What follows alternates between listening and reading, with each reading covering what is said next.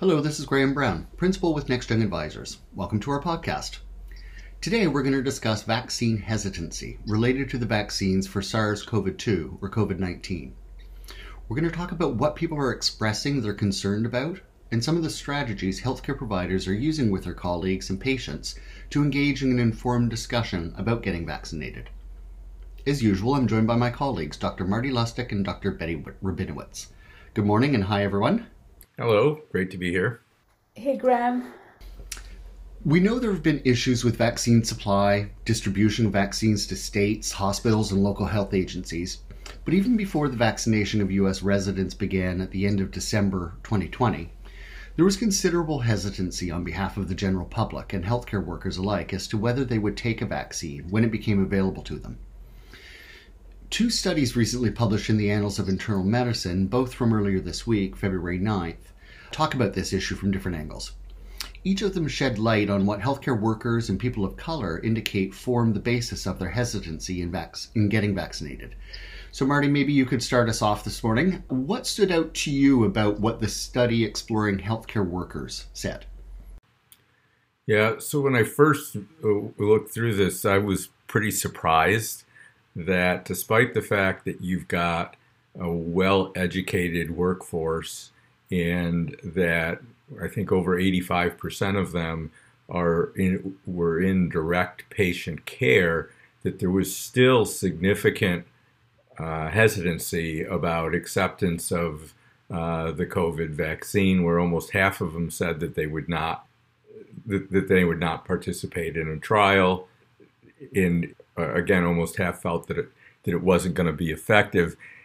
But the more I thought about it, the fact that this was done in the September-October timeframe, before we had any of the phase 3 trial results, and given some of the issues that were pointed out by those who were surveyed, that their reasons for their hesitancy were the rapidity of the development of the vaccine, the political climate in which the approval process appeared to be taking place, that they had concerns related to those issues. So one of the things I took away from this study is it would be interesting to see how much that same population has changed their opinions since we've gotten some data and since the vaccines have been approved. Betty, what are your thoughts? Yeah, I was struck by the fact that most of these individuals, there were 540 participants in the survey, most of them women, age groups that kind of varied. Most of them were patient-facing.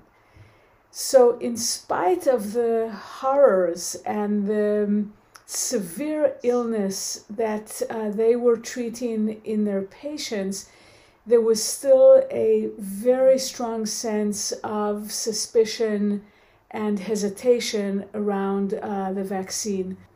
It almost is counterintuitive that folks who were so well aware of the devastating impact of severe COVID would still be reluctant. And part of it, I think, has to do with the new technology. I think it's understandable. Messenger RNA vaccines were, even though were being worked on before the pandemic, were new. The concepts around it are complex. It was striking to me. There was also an interesting dichotomy. Many of them approved of vaccination for the community as a whole, but when it came to their own well-being or their own decision, were still hesitant. I don't recall if there was I think there were 57% of the respondents were white, which means the rest were not, which could raise a question whether there was overlap with racial prejudice about vaccination and trusting vaccination that was showing up in the survey as well. The other thing that I thought of in this regard was these are healthcare workers that have been overwhelmed by their work because of the pandemic. And they likely have gotten most of their information by either word of mouth or from what's been in the news, as opposed to having the time to go back and learn more in depth about the development of the vaccines and how this technology has been in development since SARS started and so on. So even though they're healthcare workers and they're educated, they've been pretty overwhelmed by their work at that point and probably didn't have the time or bandwidth to really research. So I think their opinions were likely, for many of them, if not most of them, based more on what they were hearing in the news and less on their ability to actually review literature and understand more deeply what was going on. Interesting. It may indeed be the case. Be interested for each of you to reflect a little bit on the concerns that were expressed here. Each of you were practicing physicians for many years. Marty, as a pediatrician, you did a ton of vaccinations, I'm sure, with the childhood population you were serving. And Betty, internal medicine, you were dealing with everyone's everyday problems, including vaccination. So the concerns that were presented in this article from the healthcare workforce, did you experience that in your own practice, either from the patients or from other coworkers within the healthcare workforce when it came to vaccination time? So for me, the biggest difference, and it's noted in the articles that talking about, is the period of time after the initial development of the vaccine that it was tested before it was approved. And for most of the vaccines that I dealt with in my pediatric practice, they had been tested. Oftentimes, for example, the vaccine for chickenpox had been used for 20 years in Japan before it was even considered for approval in the United States. So we had that kind of history to understand the long-term implications of the vaccine, and that made it much easier to reassure patients. The truth is there are still things we don't know about both the illness and the vaccine because it hasn't been around long enough to understand what the long-term potential side effects are. It's interesting. My sense is, just from my experience, that patients hold very strong opinions about vaccination. There are patients who readily accept and volunteer to get and embrace vaccination. And there are patients, no matter what information is presented, what data is available, hold very strong aversion. I know patients who used to say, I'm never going to get a flu. I've never had a flu shot. I'm never going to get a flu shot. And sometimes they would add, and I've never had the flu. And my response always was, the year after you have the flu, you will be getting a flu shot, I guarantee you. So it's an interesting observation how this focuses beliefs about intervention and medicine and trust and the natural approach versus an artificial manipulating the immune system. The beliefs people hold about getting sick from vaccinations, in vaccines where there is no live virus, people still would argue that they got sick from the vaccine. So it's an area of our relationship with medicine and science where there is a lot of emotional and belief systems clashing all at once. In pediatric, it was often complicated by the fact that many of the vaccines were required for children to be in school. So oftentimes those parents who, along the lines of what Betty was just describing, who were just philosophically opposed to vaccines, they would be coming in trying to get me to write a medical excuse for their children not to get vaccinated so that they could get out of the school requirements. So it automatically put us in a somewhat of a conflict type of a relationship. So it was very difficult to step away from that issue of them trying to get me to do something that I wasn't going to do and have a objective conversation or what appeared to be an unbiased conversation about what their concerns were. So it made it, that particular dynamic, at least for me in pediatrics, made it particularly difficult to navigate these conversations. And I think that the internet has done some good in this regard, but also a lot of harm. That I think in the last, it's so striking how susceptible the human brain is to information presented in a certain way that isn't necessarily true, but is easily believed and supports an emotional flavor or a fear or a level of angst that then together just creates a very solid opinion. Obviously, we've seen it in broader areas, but around vaccination, there is a lot of misinformation on the internet that people take as gospel, take as true or factual, where clearly the science doesn't support those beliefs. What was a bit disconcerting was that a group of highly educated healthcare providers held some of exactly the same beliefs or concerns or levels of angst. And because of what Marty pointed out, we don't know what happens 5 years after a messenger RNA vaccine. So there's a part of a rational brain that has to entertain this uncertainty because it exists. This is the first cohort of humans receiving this type of vaccine ever. And we know that we have been surprised by new pharmaceutical solutions, medications. So it's a tricky one in this context. It is. Very interesting comments from each of you. Thank you. So I'd like to shift a little bit. The other article was a bit of a review of different studies instead of one specific study carried out with a group of specific healthcare workers, also at the end of 2020. And the authors here were looking at the mistrust in vaccines among patients of color and some of the historic precedents in terms of why mistrust is really multifactorial, isn't restricted to concerns about COVID-19, safety, and efficacy alone, but rather is really rooted in a history of unethical medical and public health experimentation involving communities of color, as well as structural inequities that we see playing out today in healthcare disparity.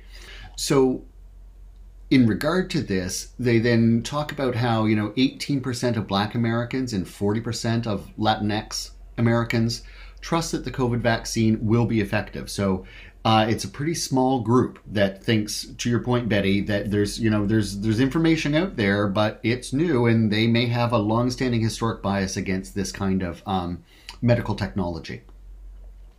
Even fewer trust that it's going to be safe. So the potential impact of this trust is kind of alarming if we think about continuing to promote healthcare disparity between populations that have greater concerns than others. What they then go on to talk about is how clinicians can engage with patients in a discussion aimed at building trust around COVID vaccines, not really trying to convince them, but rather set the stage for an open conversation, as Marty was speaking about a moment ago. Betty, I'd be interested in your thoughts around what resonated you around the approach they advocate. What resonated most was taking an approach that had listening first and truly spending the time and effort to understand the individual specific concerns that patients had about the vaccines in a non-judgmental, open-ended question kind of mode. Tell me, some people have concerns about the vaccines. What are your concerns? And truly listening to those. Very important not to offer premature reassurance because you're not sure what the concern is when you offer reassurance, and it falls flat or sounds very disingenuous when you're just offering blanket reassurance. And truly asking the patient if they would like to hear your opinion. Would you like me to tell you what I think about the vaccine? In my practice, I frequently told patients what I have done and what I have chosen.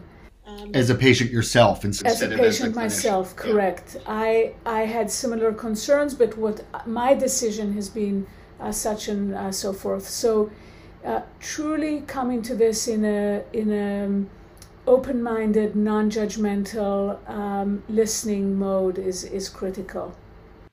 Yeah, so I agree with everything Betty said. I don't have a lot to add in terms of what I think from a positive point of view. The other issue that I encountered with some frequency in my practice was, I sort of alluded to it earlier, the parent that would come in that was belligerently anti-vaccine, and their goal appeared to be to get me to tell them that they were right. And so the techniques that Betty talked about listening first, about asking them if they want to hear your opinion, I think those are really important, because at the end of the day, you have to be able to diffuse the emotion from the room before you can have any conversation. And if you find that that's not going to happen, then generally the interaction kind of ends there, because you as one of two people in a conversation, you don't actually control. You only control what you do, not what the other person does. So I think those techniques are really useful. But for the practitioner, it can be very challenging, because often you're in very intensely emotional interactions that, despite your professional attempts to diffuse them, don't actually go where you're trying to get them. I think one additional thing that's extremely important is to acknowledge uncertainty. So to say to patients, I completely understand your concern. There are things we don't know or don't understand, or there are some risks that we may not have calculated or accounted for that will show up or are present now and will be accentuated down the road. But to me, it becomes a question of weighing the risks and benefits. And certainly in communities of color where the impact of COVID has been so devastating, the argument about cost or risk and benefit seems a very useful one, because we know what the risks have been. They have been devastating. And therefore, the bar for certainty is a bit lower. You obviously need to have safety and be able to reassure patients of it. But being honest and transparent that there are things we don't know is so important. Yeah, indeed. It really calls for continued assessment of vaccine uptake and attitudes, especially as we think about these targeted populations that either weren't included in clinical trials. We think about pregnant women or adolescents that weren't included in any of the clinical trials. Really understand what the impact of these vaccines are on those populations, but also continue to study what is the hesitancy response, how does that evolve over time, and are people becoming more accepting or less accepting? Continued study and research in this area. In that regard, I do think it's particularly important in the situation we're in today with the COVID vaccines to be very transparent about the evolving information regarding side effects. That the worst thing that could happen is that there's a side effect that isn't talked about, and then 3 months later there's now then published a report of people getting that side effect, and it was actually known about for a while. So I think that that level of transparency, it's a bit of a double-edged sword, but it's absolutely critical, it seems to me, in this situation. So for the benefit of our listeners, I'm going to ask each of us a question. If the vaccine was made available to you today, would you take it? And a secondary question to that, do you have a preference, or is there one of the vaccines available that you would not take? Well, you want to go first, Grant? Sure. I would take a vaccine today if it was available to me. I'm anticipating it where I live, and with my age, it'll be a couple months yet, but I look forward to the day that I can get vaccinated. I would take the mRNA-based vaccines. I think the only one that I'm perhaps a little hesitant to take, given what we've seen in the last few weeks, is the AstraZeneca one, which has been proven to potentially not be as effective in preventing severe disease in some of the new strains. But I do anticipate that, as we were talking last week on our podcast, we're going to see evolution of these vaccines over the coming years with new formulations that address different variants. So I don't think this at the end of the day is a one and done. So I was thinking about this issue in the context of that first survey that we were talking about that was done in September and October. And back in that time frame, my thought process was, I don't want to be at the front of the line. because I would like to see, 6 months worth of data on the people who have gotten the vaccine. But by the time the vaccine was approved and the data was published on the phase 3 trials, and we were in the midst of a huge wave, my attitude actually shifted to the risks of not getting the vaccine so outweigh the theoretical potential risks or unknown risks of getting it that I will get the vaccine as soon as I can. I do agree with Graham about the AstraZeneca vaccine, but I also don't want to ignore the issue that there's already evolving information about the side effects. And for individuals for whom particular side effects may be a bigger concern than the general population, I think that there should be some hesitancy about getting one vaccine versus another based on your particular situation and the side effect profile of each vaccine. Betty, how about yourself? Yeah, I will get the vaccine as soon as possible, and the overwhelming consideration for me is the risk-benefit ratio on this is very clear to me. It is in a range that other decisions would be clearly made to support doing it. So vis-a-vis specific vaccines, I agree that I'd like a vaccine that has held up to some of the new strains. But I also realize this will not be the last COVID vaccine that we get. So in a certain way, I would like something on board to mitigate or attenuate whatever. And then I'm fully aware that this might end up being a flu shot-like commitment, or maybe even more frequent. It might be twice a year commitment. We'll find out. I imagine we'll come back to that topic as a result. Well, thank you both for joining today, Dr. Betty Rabinowitz and Dr. Marty Lustig. Thanks also to our listeners. You can just click on the subscribe icon if you want to be reminded of future podcasts that are coming up. This is Graham Brown with NextGen Healthcare. Thanks for joining us and have a great day.